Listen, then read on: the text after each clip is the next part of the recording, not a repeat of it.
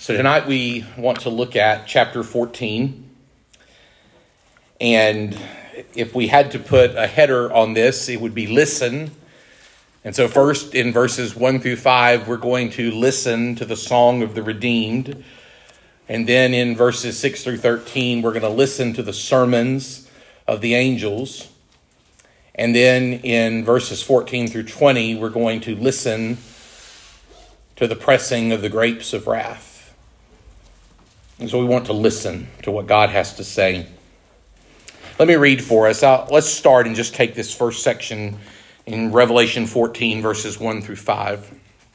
John writes, "Then I looked, and behold, on Mount Zion stood the Lamb, and with him 144,000 who had taken his name and his Father's name written on their foreheads. And I heard a voice from heaven like the roar of many waters and like the sound of loud thunder. The voice I heard was like the sound of harpists playing on their harps. And they were singing a new song before the throne and before the four living creatures and before the elders. No one could learn that song except the 144,000 who had been redeemed from the earth. It is these who have not defiled themselves with women, for they are virgins. It is these who follow the Lamb wherever he goes. These have been redeemed from mankind as firstfruits for God and the Lamb. And in their mouth no lie was found, for they are blameless." At the end of chapter 12, the dragon, who is the devil and Satan, stood on the sand of the sea, as if to call forth those ancient beasts, Leviathan, the beast from the sea, and Behemoth, the beast from the earth. These beasts have had many appearances throughout the story of human history, human manifestations of the dragon's evil will and destructive intent. Though they seem wild and outrageous in the eyes of humanity, they are domesticated, the house pets in the abode of the ancient serpent, who summons them one last time at the end of days to join him in making war on those who keep the commandments of God and hold to the testimony of Jesus. The beast from the sea is the false son figure in the unholy Trinity. Jesus foretold his rising at the abomination of desolation. Paul foretold his appearance as the man of lawlessness. And John in his epistles termed him the Antichrist. And in chapter 11 of the Revelation, he called him the beast of the abyss. This beast is concerned with world domination and will hold sway over the world because he mimics the triumph of Jesus over death by surviving a mortal wound. As if his power was not sufficient in itself, the beast of the earth, who is later called the false prophet, comes forward to stir up the religious devotion of those who dwell on the earth and direct them to the adoration of the beast of the sea.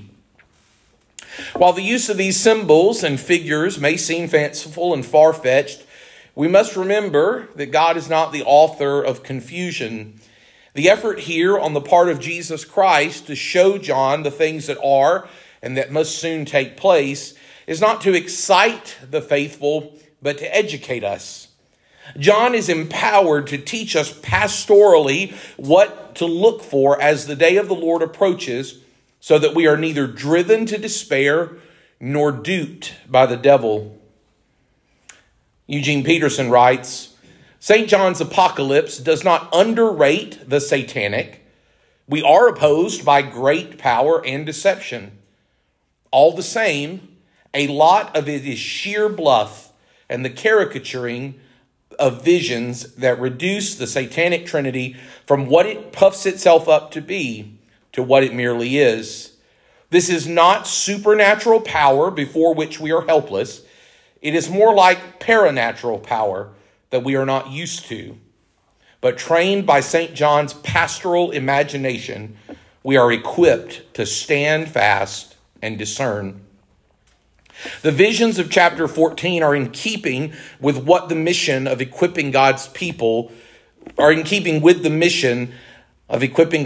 to be faithful. These visions show us that while we are doing our best to worship God and not the powers of the world, to understand our faith and not be misled by the devil's religious flim-flam, and to cultivate a life of holiness in a weed-filled society, we are being helped to do each of those tasks, Peterson writes. The first vision that John has in chapter 14 is of the victorious Lamb and his conquering people. From the outset, we should understand that this is not a vision that is occurring in real time. Remember that chapter 14 occurs in the midst of an interlude after the blasting of the seventh trumpet at the end of chapter 11 and the outpouring of the first bowl that will come in chapter 16. This interlude is used in chapter 12 to explain the reason for warfare on the witnesses of Jesus, namely that the dragon could not conquer him.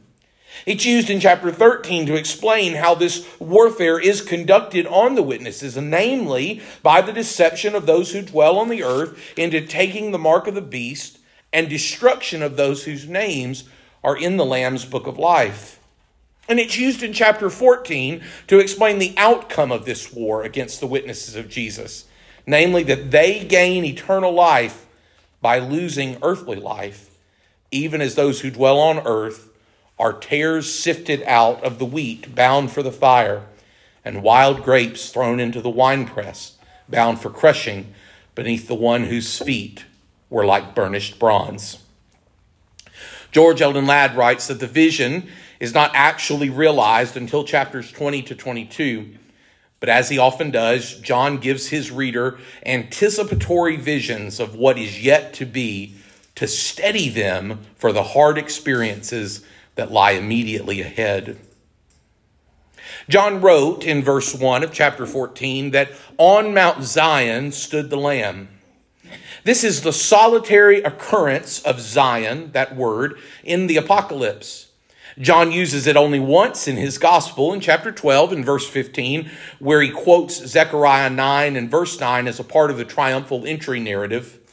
And he never uses the idea of Zion in his epistles.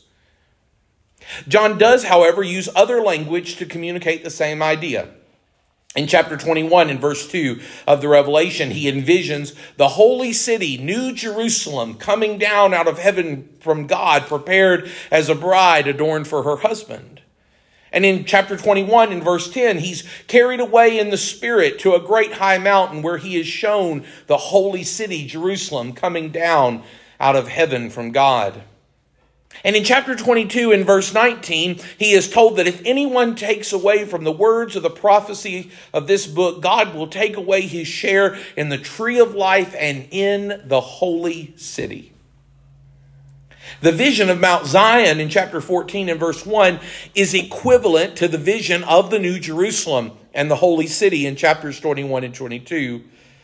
Beale writes that his location on Zion, that is, the Lamb's location on Zion, emphasizes his genuineness, since that is one of the names for the true city of God's dwelling, of God in the Old Testament. Rarely does the name refer to a place of sin and judgment, Jerusalem being the term reserved primarily for that reference.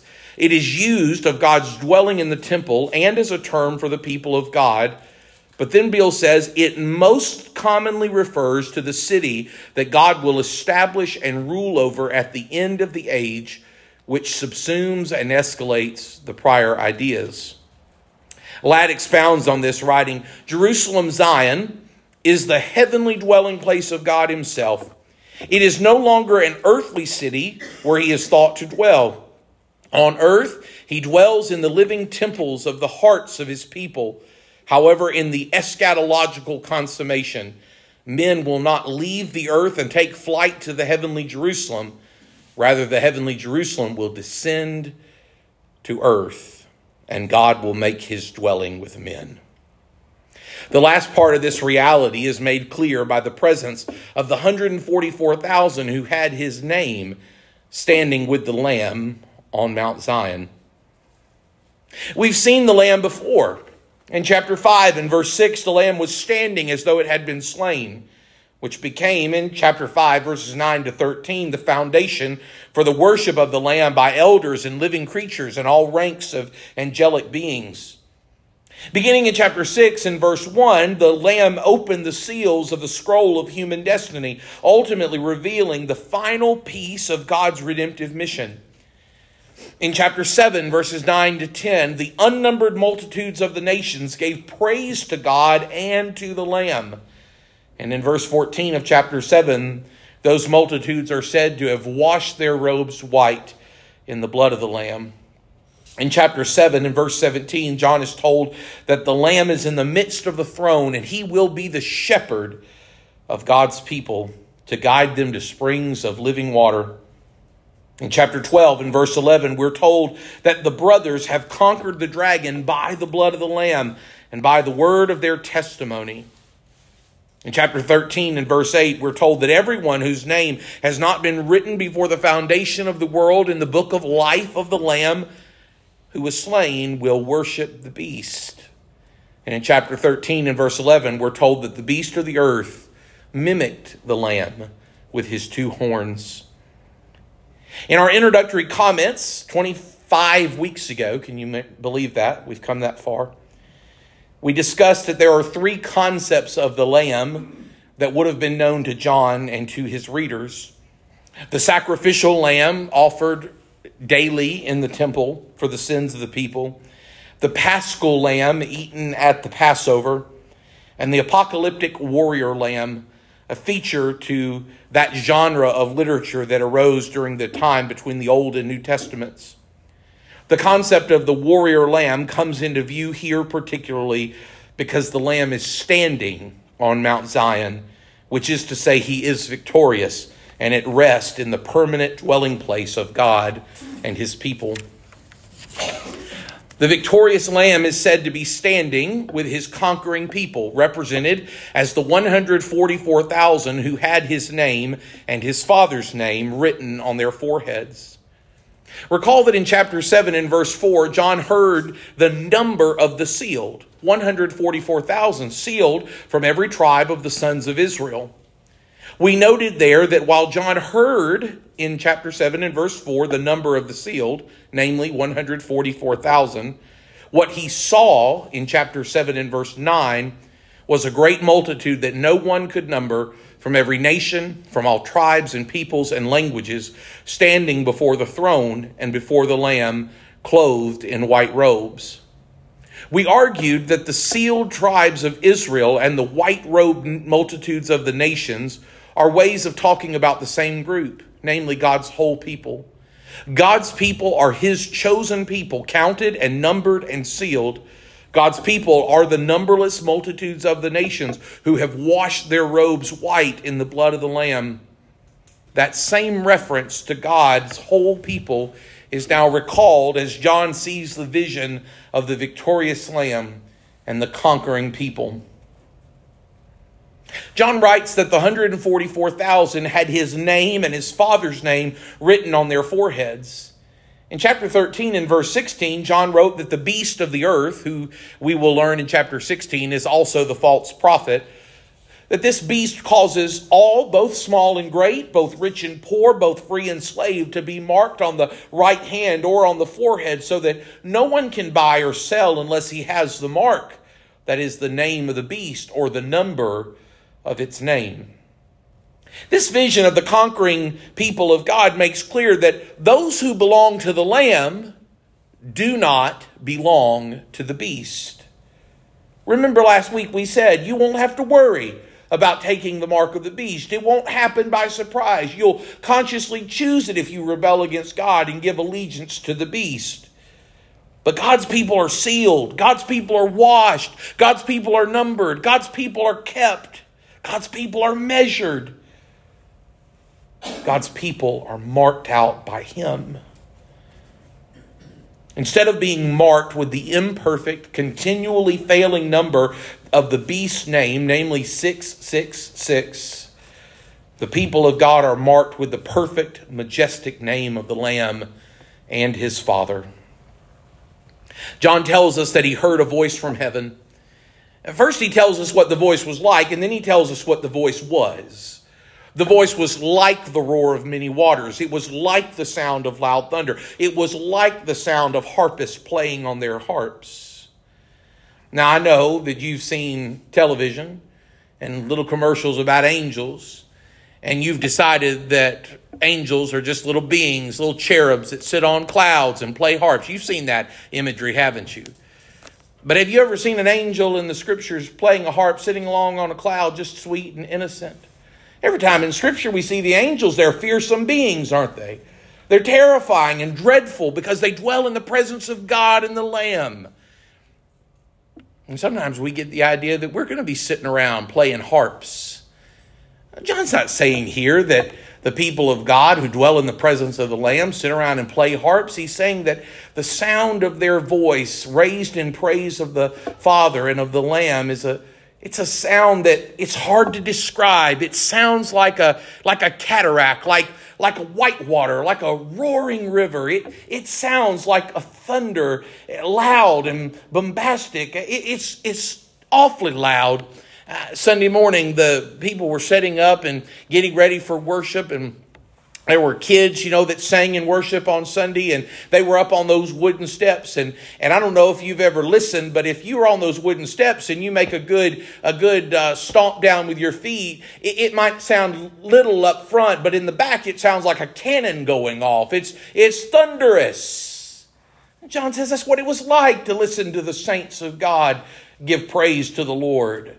And then he says that the sound, it was like thunder, it was like the roaring of waters, and literally he says it was like harpists harping their harps. That's what it says in the Greek. Harpists harping their harps. That's a way of saying that these players who had these 12-stringed harps, they were accompanying a song. That's what the voice sounded like. But the voice was something different. The voice is from heaven, but it's not God speaking. Instead, John tells us that the thunderous harping riptide is actually the accompaniment song of the redeemed. There's a discussion among theologians as to whether this song is sung by the redeemed or by angels who are teaching it to the redeemed. I like what Robert Mounce says here. He says that the sound is not that of an angelic choir, as we see in chapter 5, verses 11 and 12, chapter 7, verses 11 and 12, but it is the anthem of redemption sung by the 144,000. They alone, having experienced deliverance, are able to sing its praise. Many commentators see the angels as teaching this new song to the redeemed. Mounce says it's a concept that is theologically inappropriate and by no means necessitated by the text. Mounce says it's the people of God singing this song. I like that. As John asserts that no one could learn that song except the 144,000 who had been redeemed from the earth, he expounds upon the work and worth of God's people, noting 4 characteristics. 1, the redeemed have not defiled themselves with women and are therefore virgins. 2, the redeemed follow the Lamb wherever he goes. 3, the redeemed are first fruits for God and the Lamb. And 4, the redeemed have in their mouth no lie because they are blameless. Regarding their virginal character, Tom Schreiner writes, clearly the language is symbolic here. For John is not saying sexual relations defile inherently. Indeed, those who claim that marriage defiles spread the teaching of demons, according to 1 Timothy 4, verses 1 and 3. The thought then is similar to what Paul says to the Corinthians in 2 Corinthians 11 and verse 2, namely that he betrothed them to one husband to present you as a pure virgin to Christ. In the Old Testament, the people of God are portrayed as the bride of Yahweh, the Lord, and are indicted for harlotry, for giving their allegiance to other gods. The way we say that is that they played the whore. You remember that language, that they've gone after other gods. They've given themselves over to the nations. They worship things that are false. They're God's people. They're God's bride, but they've given themselves over to other gods. What John is saying is that the 144,000, the people of God in the heavenly Mount Zion, have not committed adultery with other gods. They have remained loyal to the one true God. When John writes that the redeemed followed the Lamb wherever he goes, he means that the redeemed have embraced the Lamb as their shepherd. They have heard his voice, and they are heeding his voice actively in their lives. They're obedient to his will, and they walk in his way. It won't be long. On Sunday morning, we'll hear Jesus in just a few weeks tell his disciples, if any man would come after me, let him deny himself and take up his cross and follow me. The people of God are willing to go by the way of the cross. Willing to go because we know that is Jesus' way. Willing to go because we have seen Jesus rise, and we are confident that by his blood we can overcome even death. Ladd writes that the first fruits was the beginning of the harvest, a partial gathering with more to follow. So some people see in this description of the 144,000 as the first fruits a way of talking about just a particular group of Christian people, a subsection of the redeemed of the Lord, as though this is a deposit with more people to follow. But it doesn't have to be that way. Ladd goes on to write that there's no thought in the present passage that the redeemed are a first installment of men with the salvation of all to follow. To be sure, God lays a claim upon all mankind, but it's only the redeemed who are actually devoted to him. The emphasis of the term, first fruits, is upon the devotion and consecration of the redeemed to God.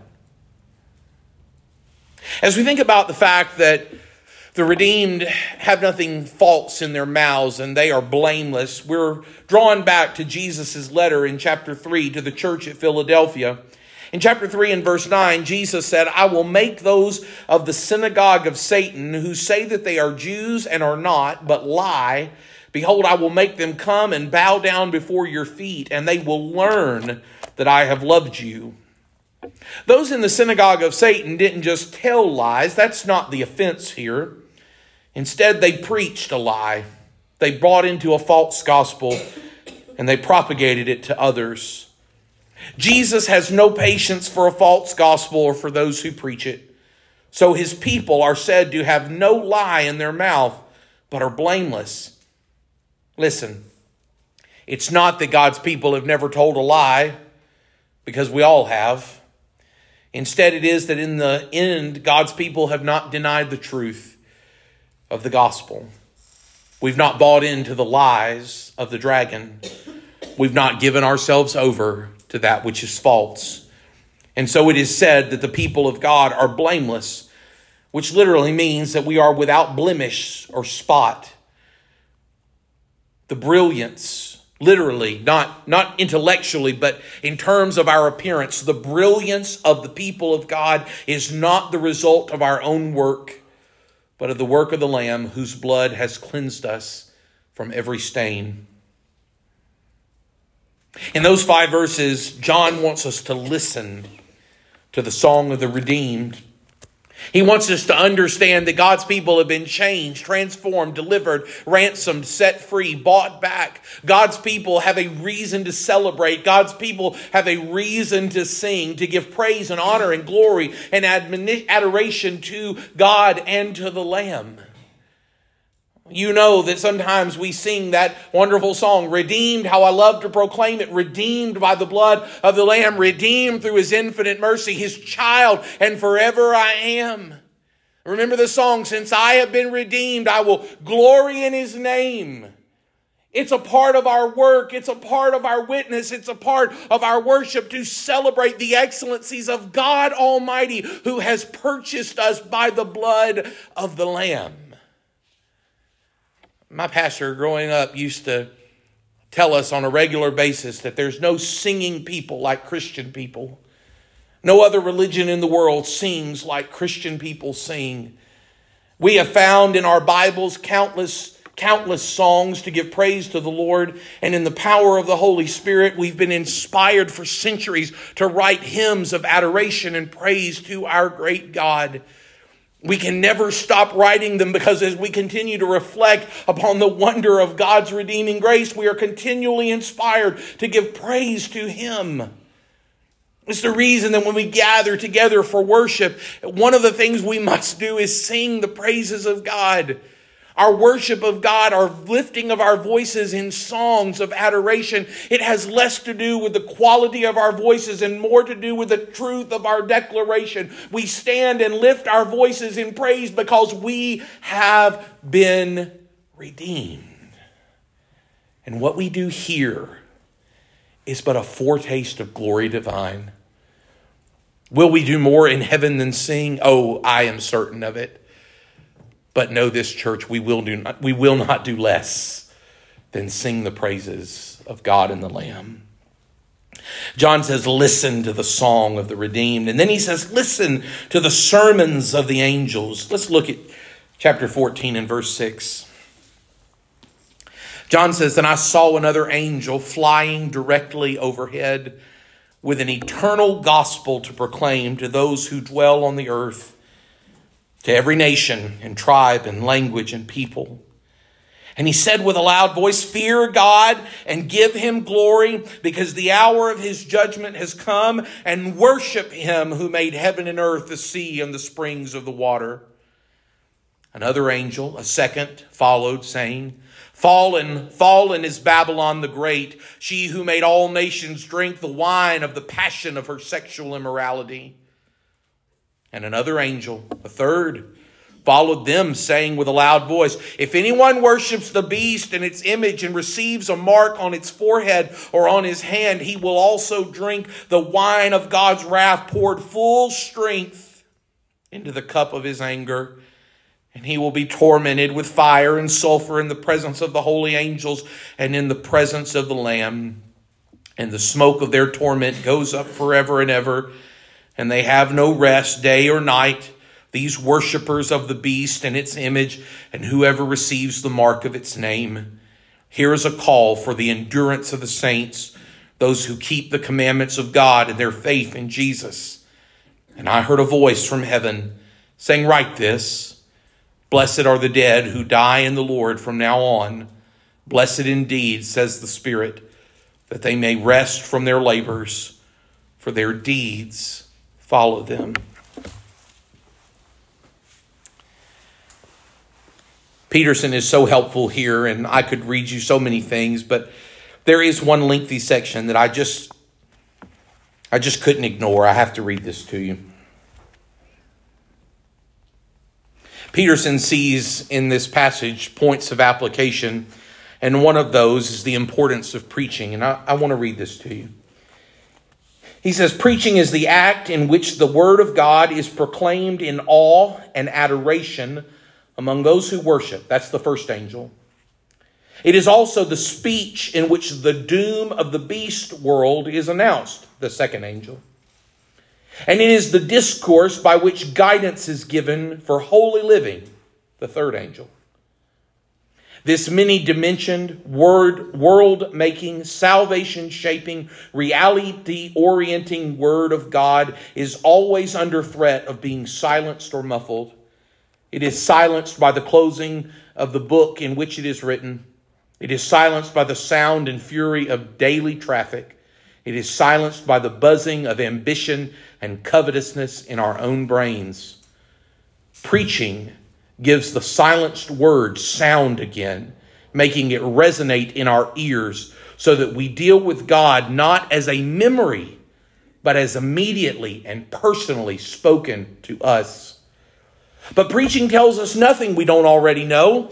It has all been said so many times, and it is, after all, written in the Scriptures where we can look it up for ourselves at our convenience. In a political world in which so many things are happening at once, wars, alliances, negotiations, tragedies, new leaders announcing hope, study groups coming up with plans that will solve the problems of famine and war, it is certainly urgent that we keep up with the news so that we can be informed and act responsibly in the world. And with so much news to attend to, who has time for preaching, which is the furthest thing from news? We are apt to think so until in the middle of the battle, we find ourselves with courage flagging and commitment wavering, and realize that the world is not primarily a place where information, news, is stored and retrieved, but a moral and spiritual contest in which we are embattled. And then we are grateful for a proclamation from some mid-heaven pulpit telling us again what God says about what is happening, turning information into command or promise, translating moral memories into spiritual urgencies. We need to be preached to. I need to be preached to. So let's listen to the preaching. The victorious Lamb, John says. Nope. Let's go to the next page. I get confused sometimes, y'all. Let's listen to the first sermon. The first angel had an eternal gospel to proclaim to those who dwell on the earth, to every nation and tribe and language and people. Our first thought when we hear the word gospel is to think of the authoritative message of redemption bound up in the death, burial, and resurrection of Jesus Christ. However, here we're encouraged to consider the nature of the word itself. Gospel does mean good news, but it is also an authoritative word, a word of conquest, a word of victory, a word of significance. It's a message handed down from on high. In this case, the gospel comes from an angel, one of God's messengers, and it comes to the unbelieving world, for we have learned that the phrase "those who dwell on the earth" is John's way of talking about unbelievers. These unbelievers are not concentrated in one nation or among one people. It's not as though we could say it's just the Americans who are sinners, but they're among every nation, and tribe, and language, and people. Here is a reminder of the sweeping nature of unbelief. The world, though diverse in color and cloth of its idolatry, shares a common disease, the hardness of the spiritual heart. Robert Mounce writes, "It's not the gospel of God's redeeming grace in Christ Jesus here, but a summons to fear, honor, and worship the Creator. It is an eternal gospel in that it sets forth the eternal purpose of God for people, namely that we should worship Him. The angel said with a loud voice, 'Fear God and give Him glory, because the hour of His judgment has come, and worship Him who made heaven and earth, the sea, and springs of water.'" Remember that we're in the midst of an interlude. Though the end of days has been announced in chapter 11, verses 15 to 19, it is not yet come, which we will see in chapter 16. So while the time is short, it's not yet too late for unbelievers to repent. Within the sermon, there are 3 imperatives or commands. Maybe this was a Baptist angel. He's got 3 points in his sermon. His 3 commands are these: fear God, give glory to God, and worship God. The imperatives reveal the nature of rebellion, of the rebellion of those who dwell on the earth. They are idolaters. Here is a reminder that no matter how our sin fleshes itself out, lying, cheating, stealing, murdering, ultimately the fruit of all sin goes back to the same root. We want to be in the place that belongs to God and God alone. Notice that John is not calling the earth dwellers to a general religion. He's not saying just worship, because they are already worshiping just the wrong God. Instead, he calls them to a specific relationship. They must change the object of their worship. Currently, they are worshiping the dragon, Satan, even if they don't know it. If they're to be saved, they must worship God. Specifically here shown to be the Creator, Him who made heaven and earth, the sea, and springs of water. There is a reminder here that it is impossible for a person to know God as Redeemer without knowing God as Creator. So the angel takes us to the heart of the matter. Those who would be redeemed must revere God. They must fear Him. Must treat Him with dread and awe and majesty and wonder.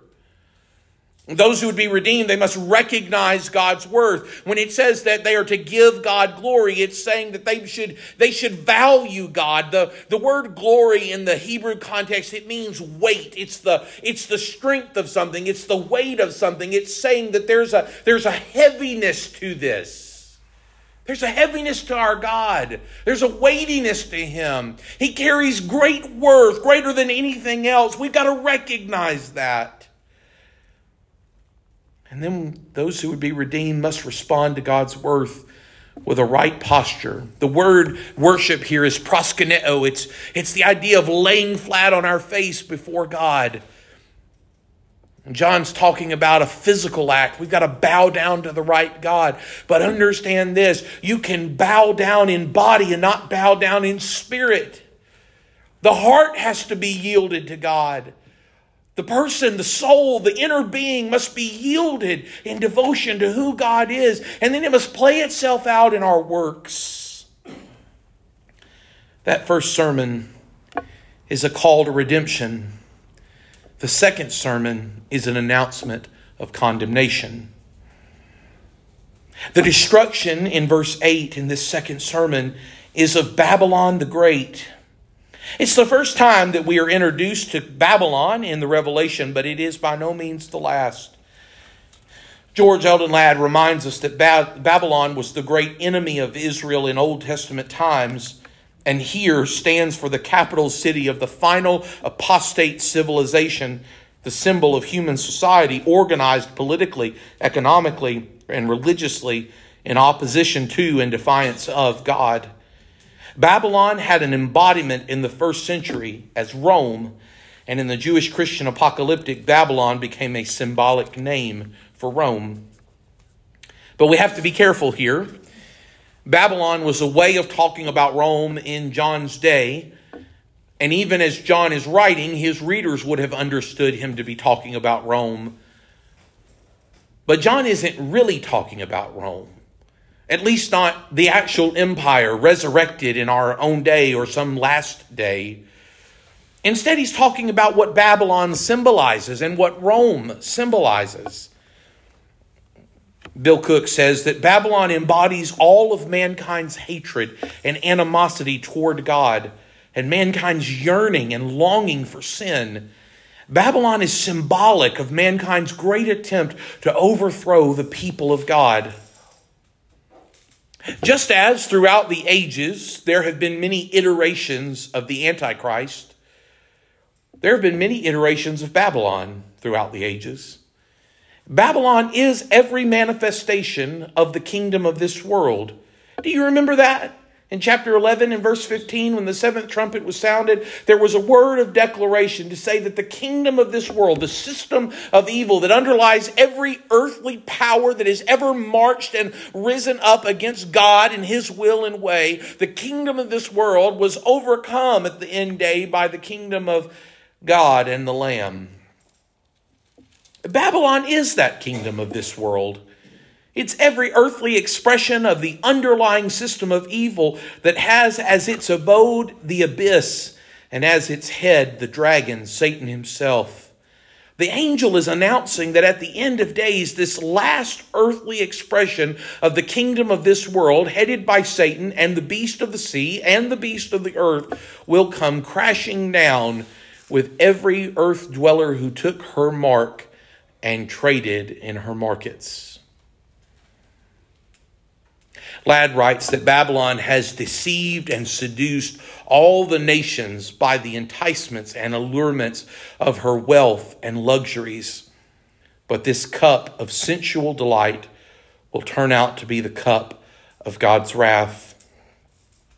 I didn't write it down, but in Peterson's book, he makes the comment that in this work of the beast of the earth, the one who is the religious leader at the end of days, who points all the nations to the worship of the beast of the sea, this false prophet, he will not deal, Peterson says, in the black mass, but in the mass market. In other words, that the beast of the earth, the one who is the false prophet, who points us to the worship of the beast of the sea and the dragon, it's his effort to not seduce us under compulsion, but through a winning spirit.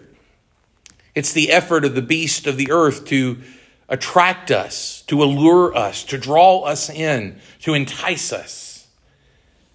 And all those who have not been named in the Lamb's book, all of those who haven't been sealed with the Lamb's Spirit, all of those who haven't been measured in the Lamb's temple, all of those who haven't been washed in the Lamb's blood, will find that they are readily enticed and allured.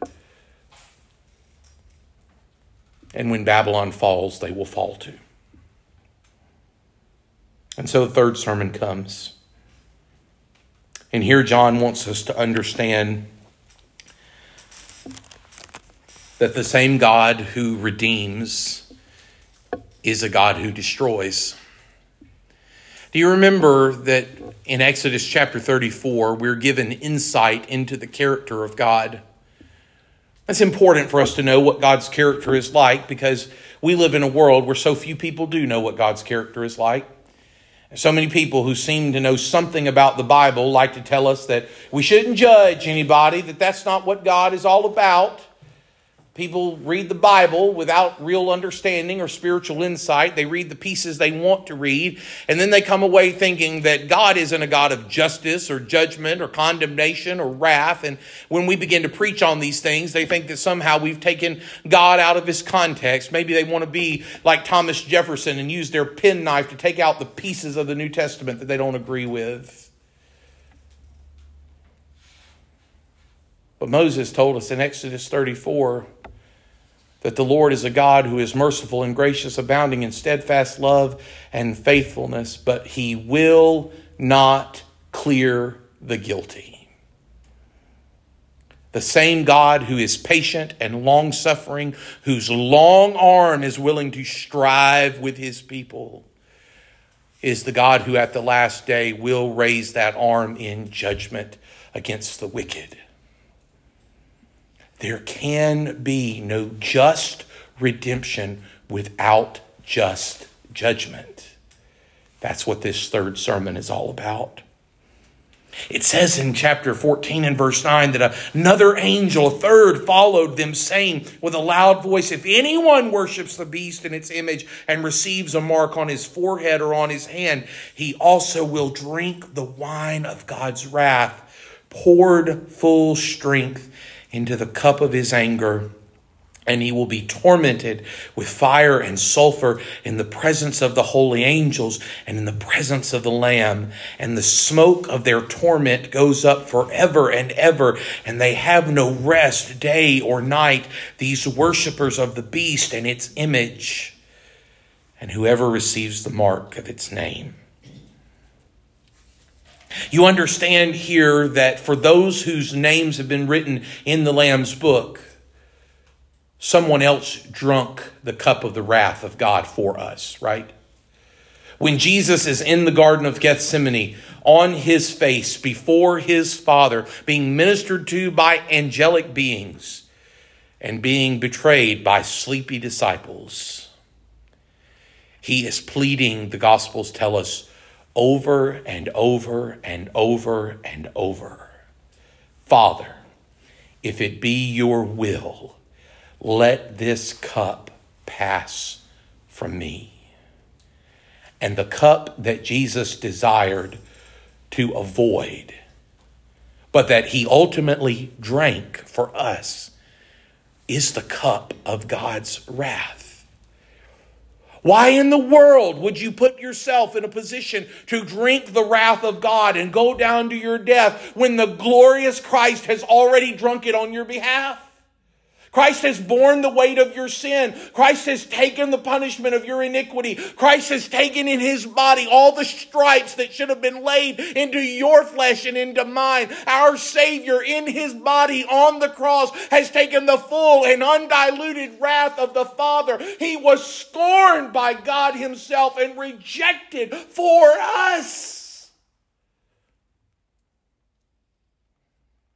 This wonderful invitation is made to the world to not stand beneath God's righteous frown, but to walk in his glorious freedom. But so many of those who dwell on the earth are enticed by the beast, and they take his mark. And so the day will come when, along with the beast and along with the false prophet, and with the dragon himself, they are forced to drink in full measure the wrath of the Lamb.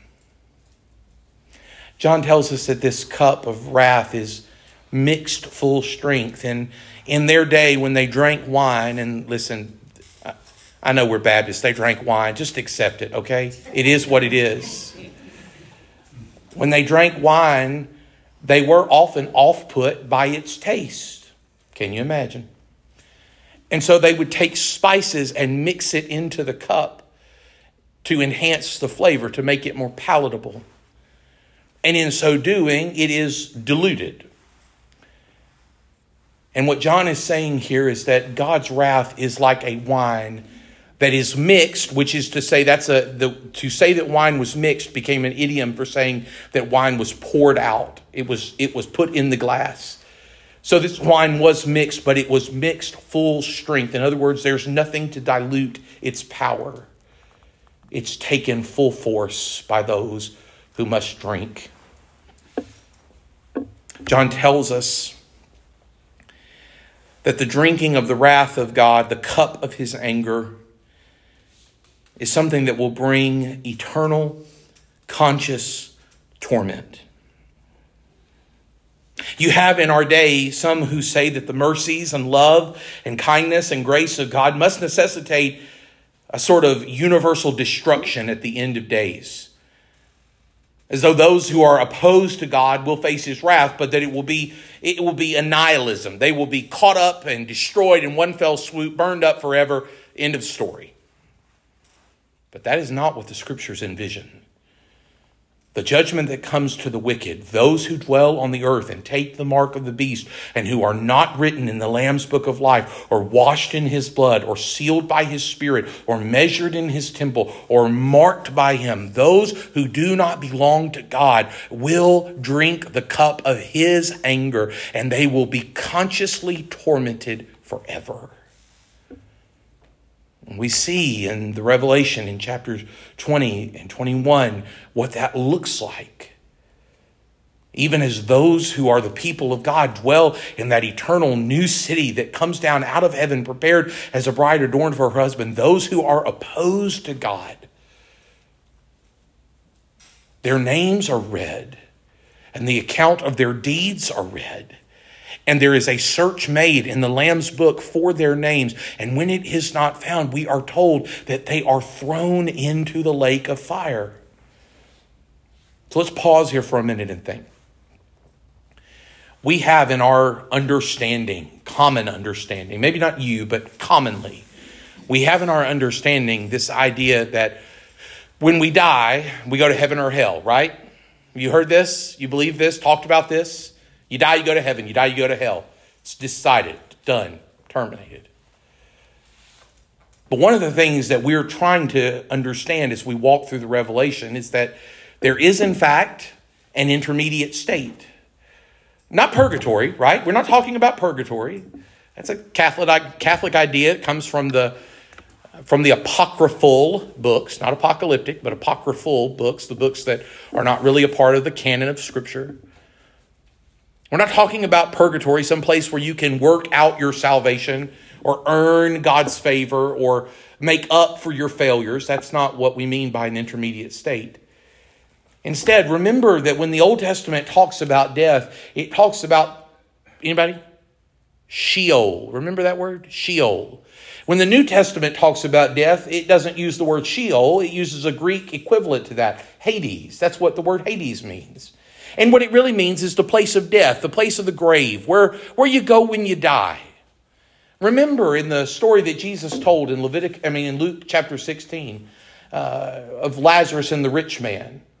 They were waiting, right? They were waiting for ultimate consummation of human history. Lazarus is waiting in Abraham's bosom, paradise, the place of God. I would say that's the place of the righteous dead, those who die in the Lord. And the rich man is waiting in a place of fire, right? He is lit by fire. And so there is torment there, but it is not the last torment. It's a place for those who die outside of God, those who die outside of the Lord, those who don't have faith in him to await judgment. And what we will see in the Revelation is that there are in fact two resurrections. There is a resurrection unto life for those who are righteous, those who die in the Lord. And there's a resurrection unto death. Those who die outside of Christ are raised and judged and condemned. And the place of the dead, Hades, is picked up and thrown into the lake of fire. A place where the great dragon, the false prophet, and the man of lawlessness, the Antichrist, the beast of the sea, have already been thrown. A place where all those who are unrighteous and outside of God are placed at the end of days, tormented forever. John says in chapter 12 that this angel kept preaching, or chapter 14 and verse 12, the angel kept preaching and he said, here is a call for the endurance of the saints, those who keep the commandments of God and their faith in Jesus. And this call is this: I don't want you to be undone thinking that the kingdom of this world is going to prosper. It looks like it is. It looks like it will succeed. It looks like it will be victorious. It looks like everyone is going to give themselves to it and it will be the thing that wins in the end. But don't think that. Recognize, hear, listen to the sermon and understand that God is just. He is just in his redemption of his saints and he is just in his condemnation of the wicked. And so understand that when you go down to your death because you refuse to take the mark of the beast, you do not have to despair. You don't have to worry. You don't have to wonder, did I make the right decision? Instead, you're blessed. The word makurios is the word for blessed here. And it doesn't just mean that I have a lot of stuff, or that I own a lot of land, or that I've made a great name for myself. It means that I flourish. I'm full of life. I have the kind of favor that God desires to put upon the lives of his people on me. Blessed, makurios, fruitful, favored are those who die in the Lord from now on. Blessed indeed, says the Spirit, that they may rest from their labors, for their deeds follow them. Then John has one last vision, one last call to listen. And here we should listen, I think, to the grapes of wrath. He says, then I looked, and behold, a white cloud, and seated on the cloud, one like a son of man, with a golden crown on his head and a sharp sickle in his hand. And another angel came out of the temple, calling with a loud voice to him who sat on the cloud, put in your sickle and reap, for the hour is to reap has come, for the harvest of the earth is fully ripe. So he who sat on the cloud swung his sickle across the earth, and the earth was reaped. Then another angel came out of the temple in heaven, and he too had a sharp sickle. And another angel came out from the altar, the angel who has authority over fire, and he called with a loud voice to the one who had the sharp sickle, put in your sickle and gather the clusters from the vine of the earth, for its grapes are ripe.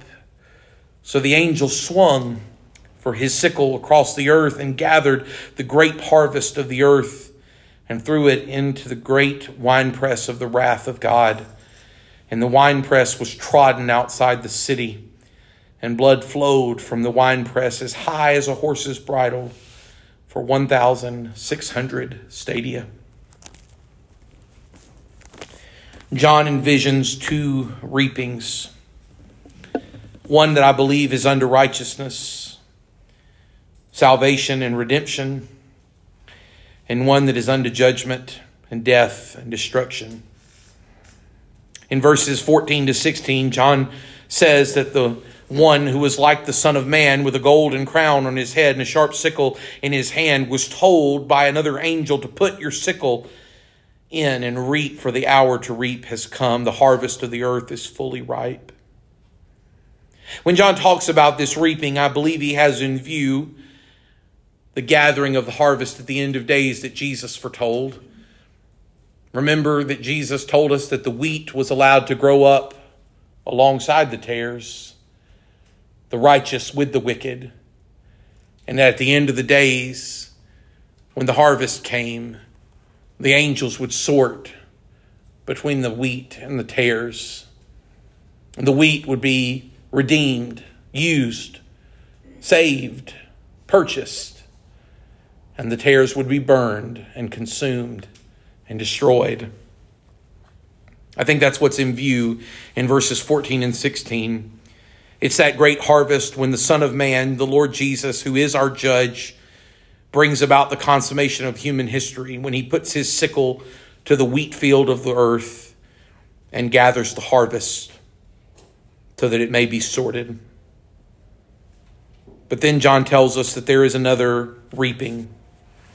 The reaping of these wild grapes, these clusters from the vine of the earth. John says these grapes are ripe. Only this time it's clear that there's no intent. There's no intent to use these grapes for good, because they are thrown into the great winepress of the wrath of God.